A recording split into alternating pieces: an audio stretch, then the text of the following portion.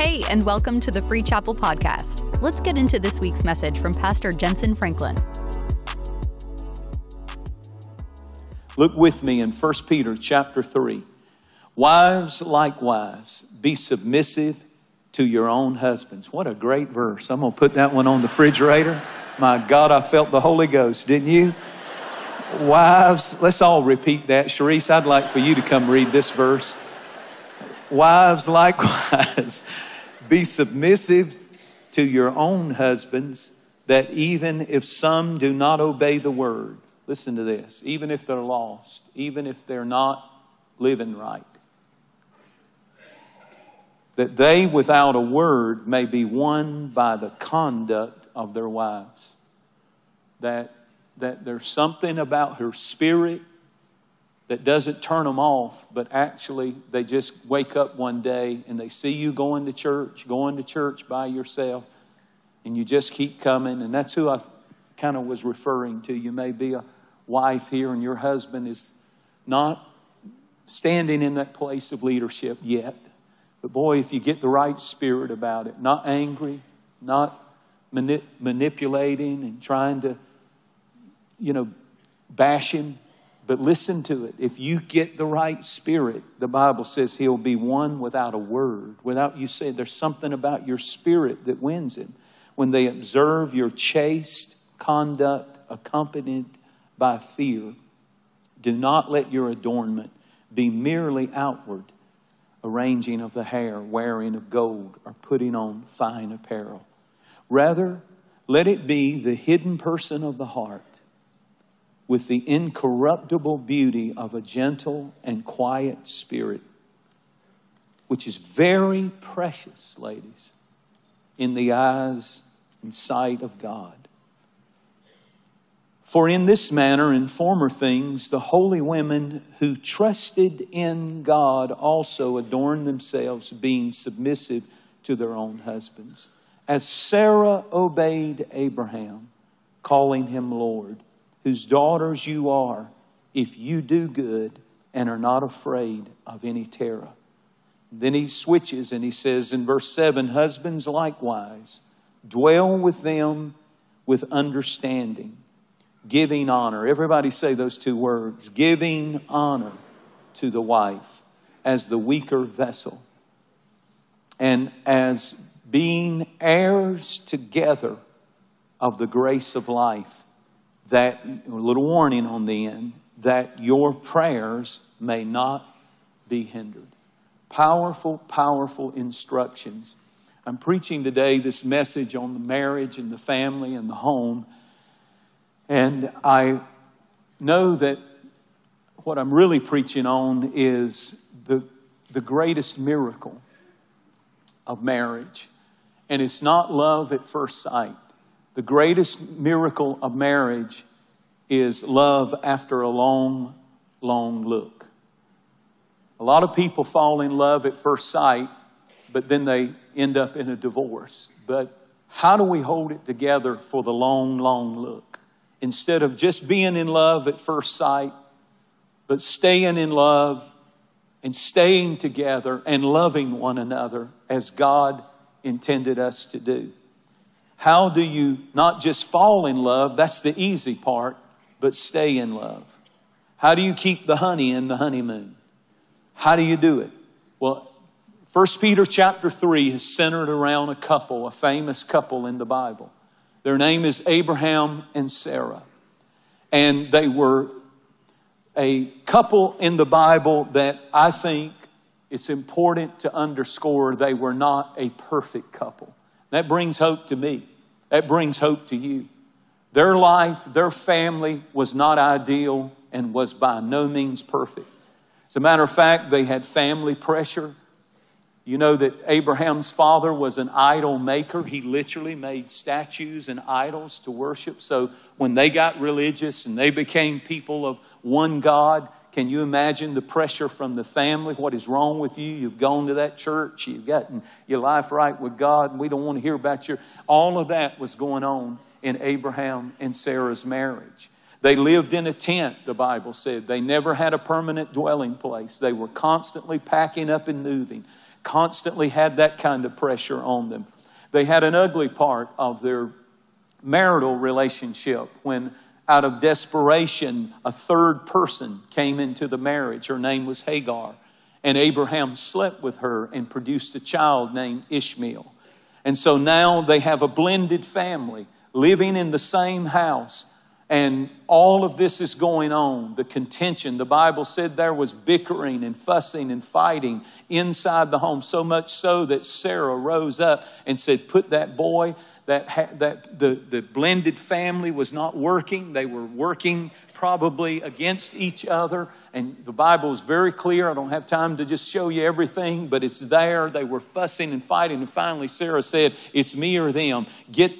Something's got to give here. We can't do it. There were all of this. We think these people were so holy. They were walking on clouds. They were fussing and fighting and contention going on all in their home.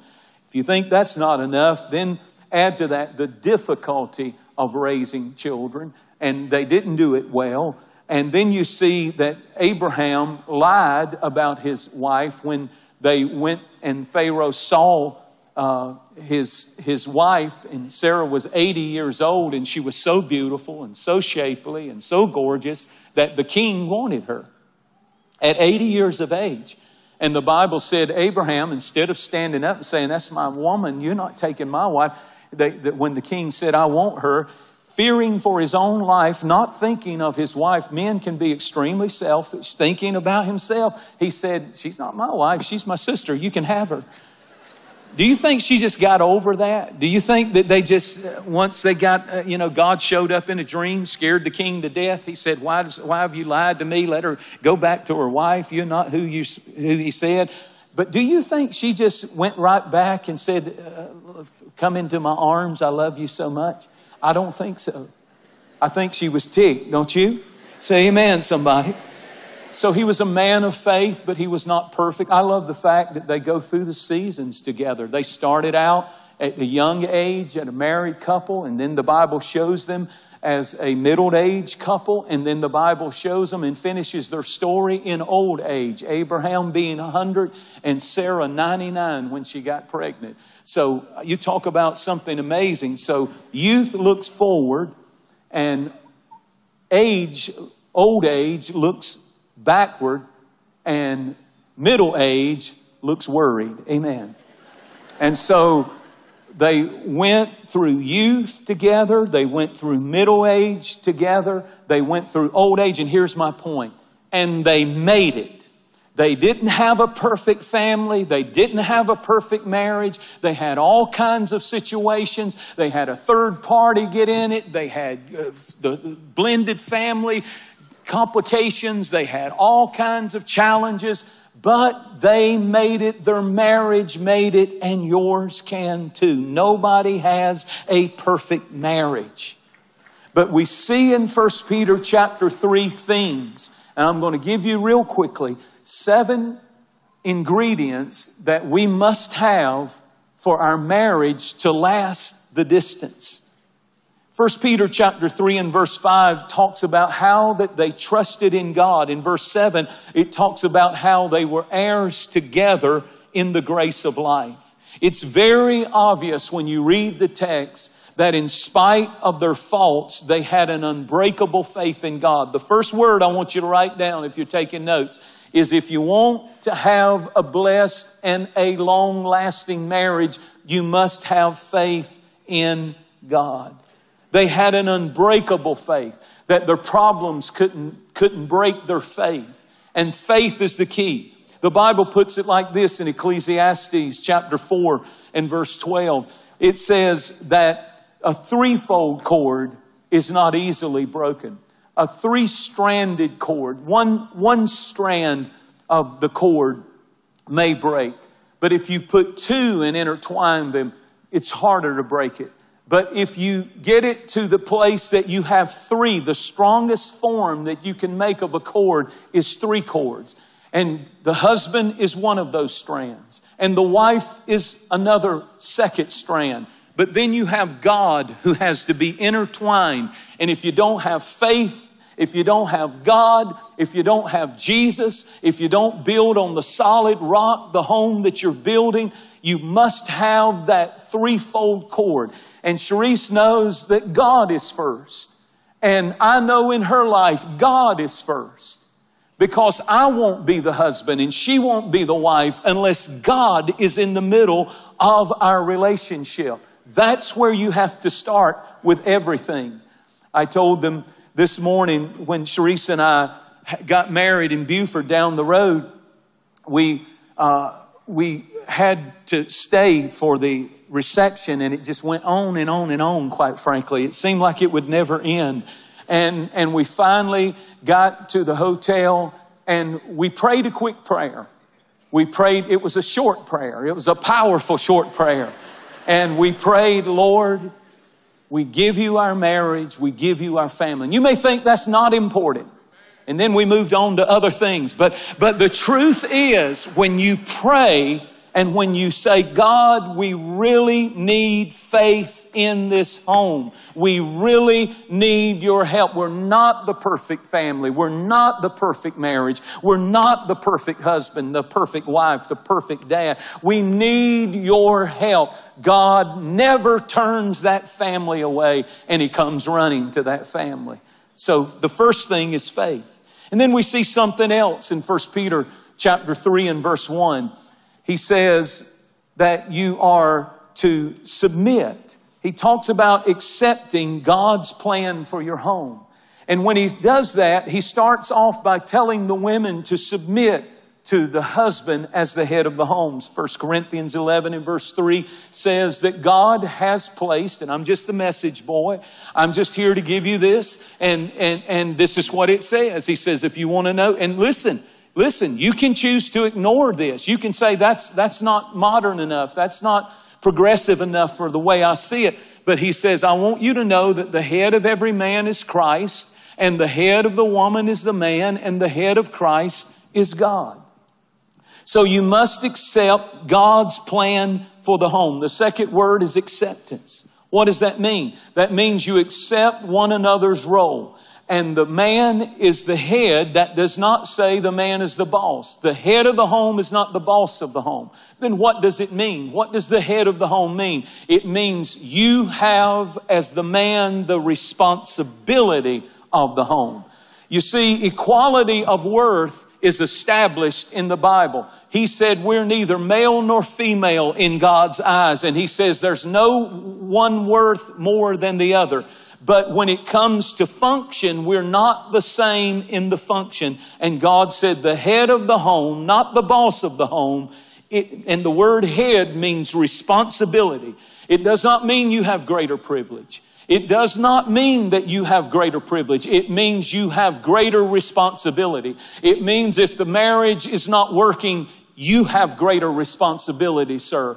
To be the head of the home means if the family is in shambles, you have greater responsibility. It means you take responsibility. It means you have to do the best that you can do and understand the failure. If I let my family fall to pieces, it's not her fault. I have to take responsibility. And I have to understand. And God says, if you understand this and each one understands their role, then you can begin to have the ingredients, faith, and then understanding the role that each one and acceptance of that role. A lot of fussing and fighting over this very thing. But once it begins to get in place, God can bless that home. Thirdly, there's contentment. 1 Peter chapter 3. It said that we're heirs together. When you study the life of Abraham and you study the life of Sarah, they had a spirit of contentment. When they started out, they were not wealthy. Now Abraham became extremely wealthy and Sarah became extremely wealthy. The Bible said they had very much cattle, gold, silver, and land and possessions. They were extremely wealthy later in life. But when they started out, they had nothing. They were not wealthy. They learned the secret of contentment. And that's why the Bible said they're heirs together. Meaning that if you don't have this and you don't have that, really, if you reach that point where I have my husband, I have my wife, and I have my God, and I have food, and I have clothes, and I am content, then you will begin to see the blessing of God. We're living in such a materialistic society. We live in under such financial pressure, and we don't understand the secret of contentment. When you can get along with God and with one another, and Jesus said, if you've got food and clothing, be content. If you've got more than that, I'm happy for you. If you've got just everything that money can buy, I'm happy for you. The Bible said God takes pleasure in the prosperity of His servants. But to whom little is not enough, nothing is enough. And if you can't be happy, just you and your wife, or you and your husband and God, you won't be happy when it's you and your wife and 10 homes, 10 cars, and 10, it all goes back down to what really matters in life. If you have your wife, if you have your husband, if you have your God, if you've got food and clothing, you have all that you need for contentment in your life. And boy, if you ever get that revelation, that's why he goes on. And he says, so ladies, so what if you can't fix your hair like you want to? Sometimes you just don't have the resources to do that. Or so what if you don't have the gold jewelry and the latest stuff and the Louis Vuitton purse and the Gucci shoes or whatever else? That really is not what life is about. That's all he's saying. He's not saying you can't have them. If you can afford them, great. But you can't base the happiness of your life on material things. You know, he said the fixing of the hair, the wearing of gold, the putting on of apparel, the clothes that you wear. God's not against you fixing yourself up. Sarah was 80 years old again, and she was a knockout.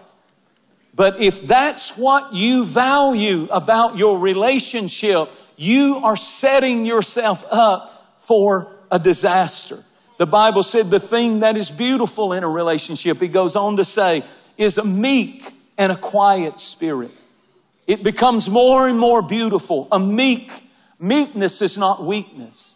It's interesting that the Roman army was described as being meek because in that culture, the word meek means to be under control. The word meek means that when you're meek, you are not out of control. A meek spirit is not some little woman that's weak.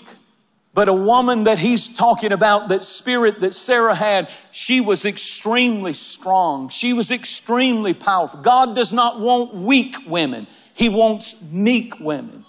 It's like the powerful horse that weighs 1,500 pounds coming under the submission of a bridle. It's all of that power that's not out of control, but is submitted to the bridle.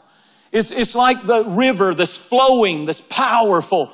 And you hem it up with a dam, and then it produces electricity that turns on the lights all over the place because it has to come under submission. And you come under the submission of God, and you come under submission of God's word. And God says, when you're meek, you're not weak. Jesus was meek, and he was lowly, and he was mild. But the scripture did not ever say Jesus was weak. And then the scripture said, and she is that of a quiet spirit. Maybe they can throw that up. A quiet spirit doesn't mean mousy. It doesn't mean timid. It means tranquil. It means serene. It's a person who has learned to be content. It's a person who is in control, not out of control. And God says, when I see that, it is a precious sight in my eyes. The next thing that we see in this text, the next ingredient is forgiveness. For he goes on to say in 1 Peter 3, beginning with verse 8 through 10, but be of one mind. Be of one mind. Quickly, throw it up, my verse. Be of one mind, having compassion for one another. Love for one another.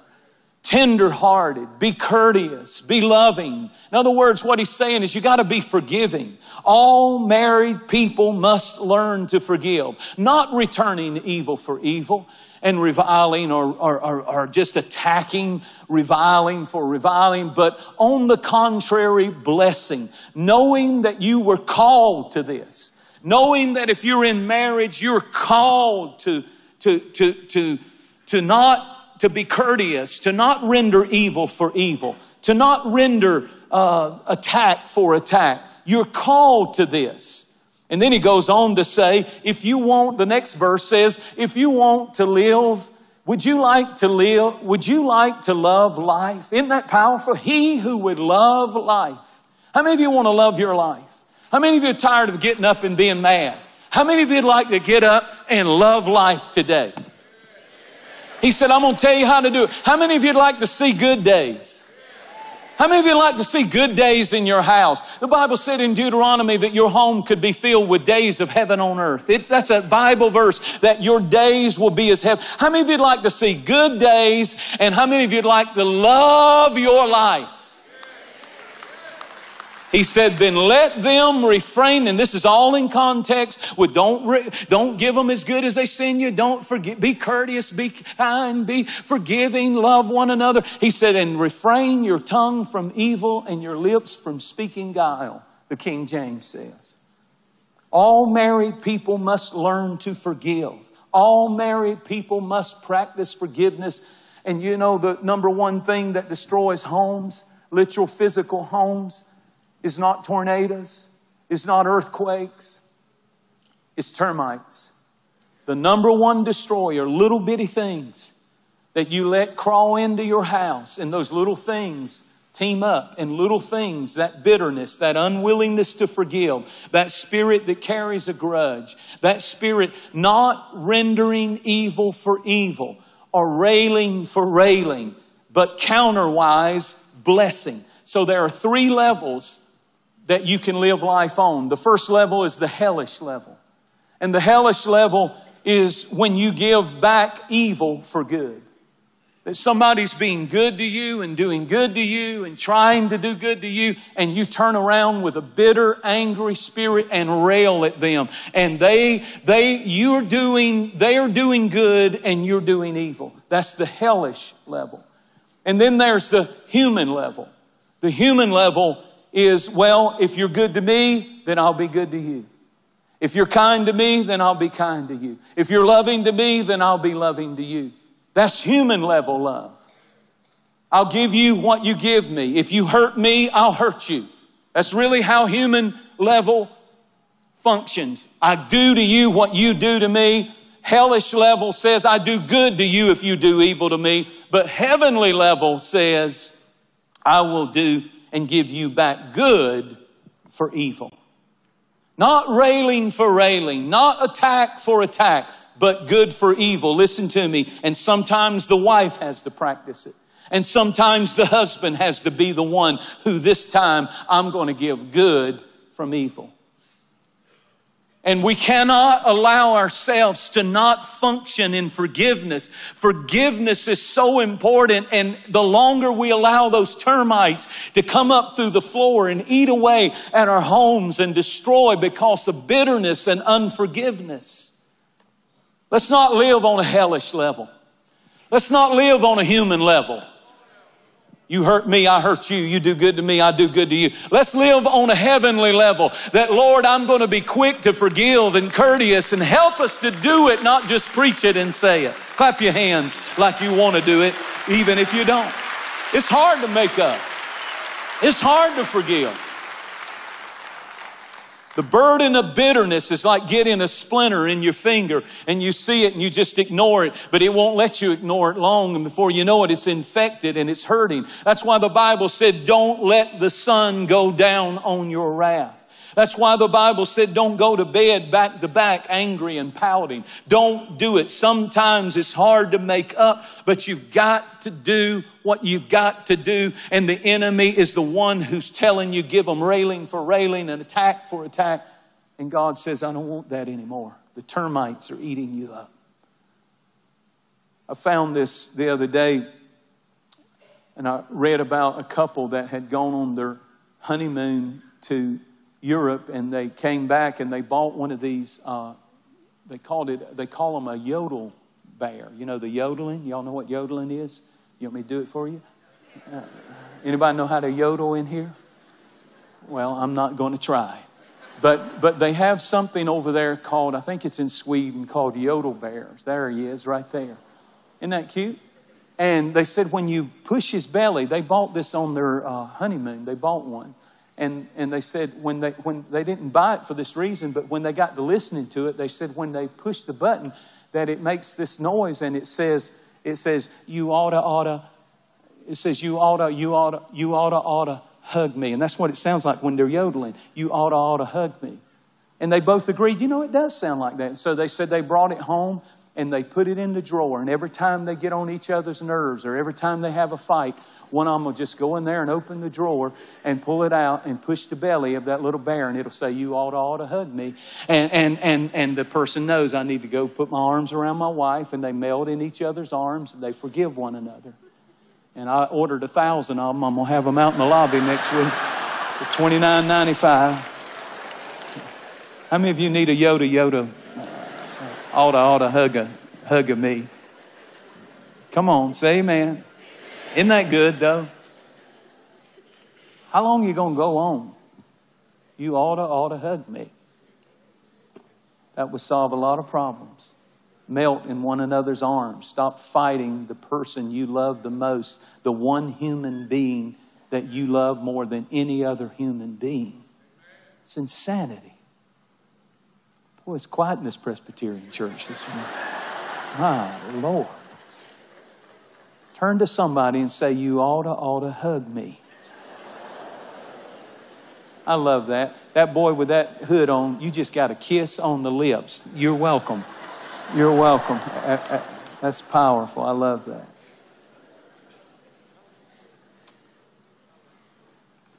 The fifth thing, I'm almost done. The fifth thing we see in this text is communication. He says, he that loves life, as I said, will refrain his tongue from evil and his lips from speaking guile. Abraham and Sarah were so different. The Lord spoke to me and said, Jentezen and Sharice are so different. So different. But Proverbs 18:21 says you've got to learn to communicate. Death and life are in the power of your tongue. And you have to plan to communicate. Make 4 dates every week. Make a date with God. Try to do it every day. And spend time in His Word and pray. Make a date with your kids or your grandkids. I love to do that. I make dates with my grandkids. And on a Friday night, I'll call Courtney and I'll say, I want to come get the girls. And I just want to do something with them. I want to take them to a jump place, or I want to go do something crazy with them. And we're going to have the biggest time. I'll bring them back home and they'll be worn out and sugared up and they'll have everything they wanted and then some. But I love, and I found that it helps to make a date. Plan a date. Plan a date with God. Plan a date with your son or your daughter. When my children were growing up, my daughters, I used to go on dates with each one of them all alone. And I was cheap, and a cheap date, because I would call the funeral home. I do a lot of work with them, and I said, I need a limousine. I'm taking my daughter out on a date to Atlanta. And they would bring me the hearse limousine. It was free, so what's the problem? And they did, little kids, they didn't know any different. They, wow, Daddy, you got a limousine. Yes, I did. Yes, I did. And I would take them out on dates. I took Caroline one time out on one of those from Memorial Parks. He picked me up in a white stretch limo. And we went to the tower in downtown Atlanta. Is that still there? The rotating? No, it's gone. See? Well, we had the greatest time, though, just me and her, just sitting up there going around the city of Atlanta, rotating. I always remember. My point is, you plan things like that. You have to plan a date with yourself sometimes, where you take time to recoup. You take time to think, to pray, to recreation, whatever it is, meditate. Time alone. You need some time alone. Make a date with yourself, but then make a date with your spouse. Get out of the house. One thing I read said, avoid emotional sensitive stuff when you go on a date. Isn't that good advice? And then lastly, romance. Likewise, you husbands, dwell together with them with knowledge. Dwell means to live with, sharing. Dwell means not just to be in the house, but to dwell, to live with, in sharing. The physical part of marriage. Giving honor. Listen to those words. Everybody say those words. Giving honor to the wife. Giving honor to the wife. There's nothing worse than to hear a guy put his wife down publicly and privately. Giving honor. Giving honor. God, help us to give honor. Valentine's Day's coming up. Give honor to her. Give honor to your wife. Give honor, value. Show her that she is the number one human relationship in your life. Sincere compliments. Sincere compliments. No cheap jokes. Everybody needs compliments. Everybody. When Sharice tells me I look good, I feel so good. I feel whether I look good or not, I believe it if she tells me. We need to give more compliments to one another. We need to speak more things. If you think it, speak it. If you think it, if you think they're amazing, if you notice something and you see them doing something and you think, that's incredible. It's so easy to keep that to yourself, but say it. Give compliments to one another. Speak it. Use your communication skills. Keep joy and excitement and romance in your marriage. Call your spouse and check in with them all day. Communicate. Tell them you're on your ride home. The Love Mobile is coming in. Sensitize your lips. I'll be there. Do something that speaks and verbalizes your love one for another. Do it spontaneously. Do it as often as you can. Say, I love you out loud. Let your children hear it. Let people see it. But most of all, let her know it. Let him know it. Men don't always want to be the aggressor. Men also want to know that their wife wants them and desires them. How do you fight fair? I'm almost done. The Eskimo style. You can freeze up and ignore them. You can nurse a grudge. You can give them the silent treatment. Some people fight Eskimo style. They just freeze up and get mad and ignore one another. Then there's the cowboy style. Shoot them up and leave them for dead. Take no prisoners. In the heat of the passion, say what hurts your spouse. Say it as mean and hard and usually as loud as you can. Then there's the Houdini style. Rather than facing the issue, you just disappear. I'll just leave.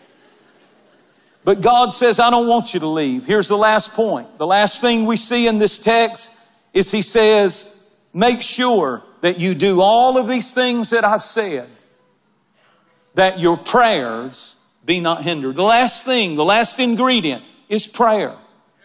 Prayer in the marriage. Prayer in the family. Prayer in the home. Praying for one another. Agreeing. Speaking the name of Jesus over your family. The name of Jesus over your marriage. And I know this isn't some super duper sermon this morning, but if we could just practice half of what we're preaching up here today, our homes, we would see good days. We would have a good life. We would live a good life. We would see more contentment and peace and joy and moments that really is all we have when it's all said and done with one another. How many of you desire to be the mate God has called you to be? Let me see your hand. Whether you're single or whether you're married, I want to be that mate that God's called me to be. You may be listening to me this morning. You may say, well, it's too late, Pastor. my family is disintegrated, my marriage is over.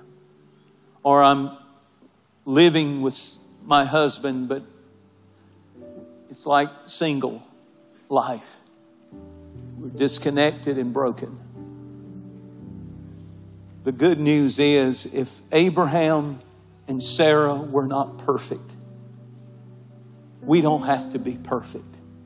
We can have all kinds of stuff going on in our families and in our marriages and in our home. And if we'll just keep coming back to God, coming back to the Word, coming back to the truth of the Scriptures, God says, I can fix the broken pieces. I can take what's left if you've been through a divorce. The miracle's not in what you've lost, it's in what's left. Let Him take what's left and bless it, and make up your mind that this time, as for me and my house, we will serve the Lord. And you may be listening to me right now.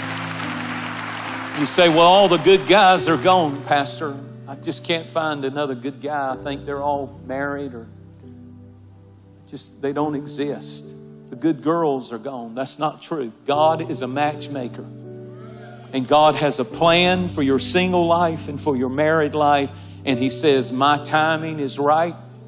You be the person that I preached. If you're a female, you be that Sarah spirit of meek and mild and in control, even willing to submit as you find, and don't dare submit to a man who's not submitted to God. But boy, when you find one that loves God, if he's doing his best, we're so hard on men sometimes, but when he's doing his best, that's a rare commodity in this day and time. When he's doing his best to get you to the house of God, doing his best to honor you and provide and take care, and doing his best. I'm telling you, as men, it's so easy to get beat up, and it almost feels like I just can't do it. But you can do it. I can do all things through Christ who strengthens me. And we have the responsibility on us. Man up.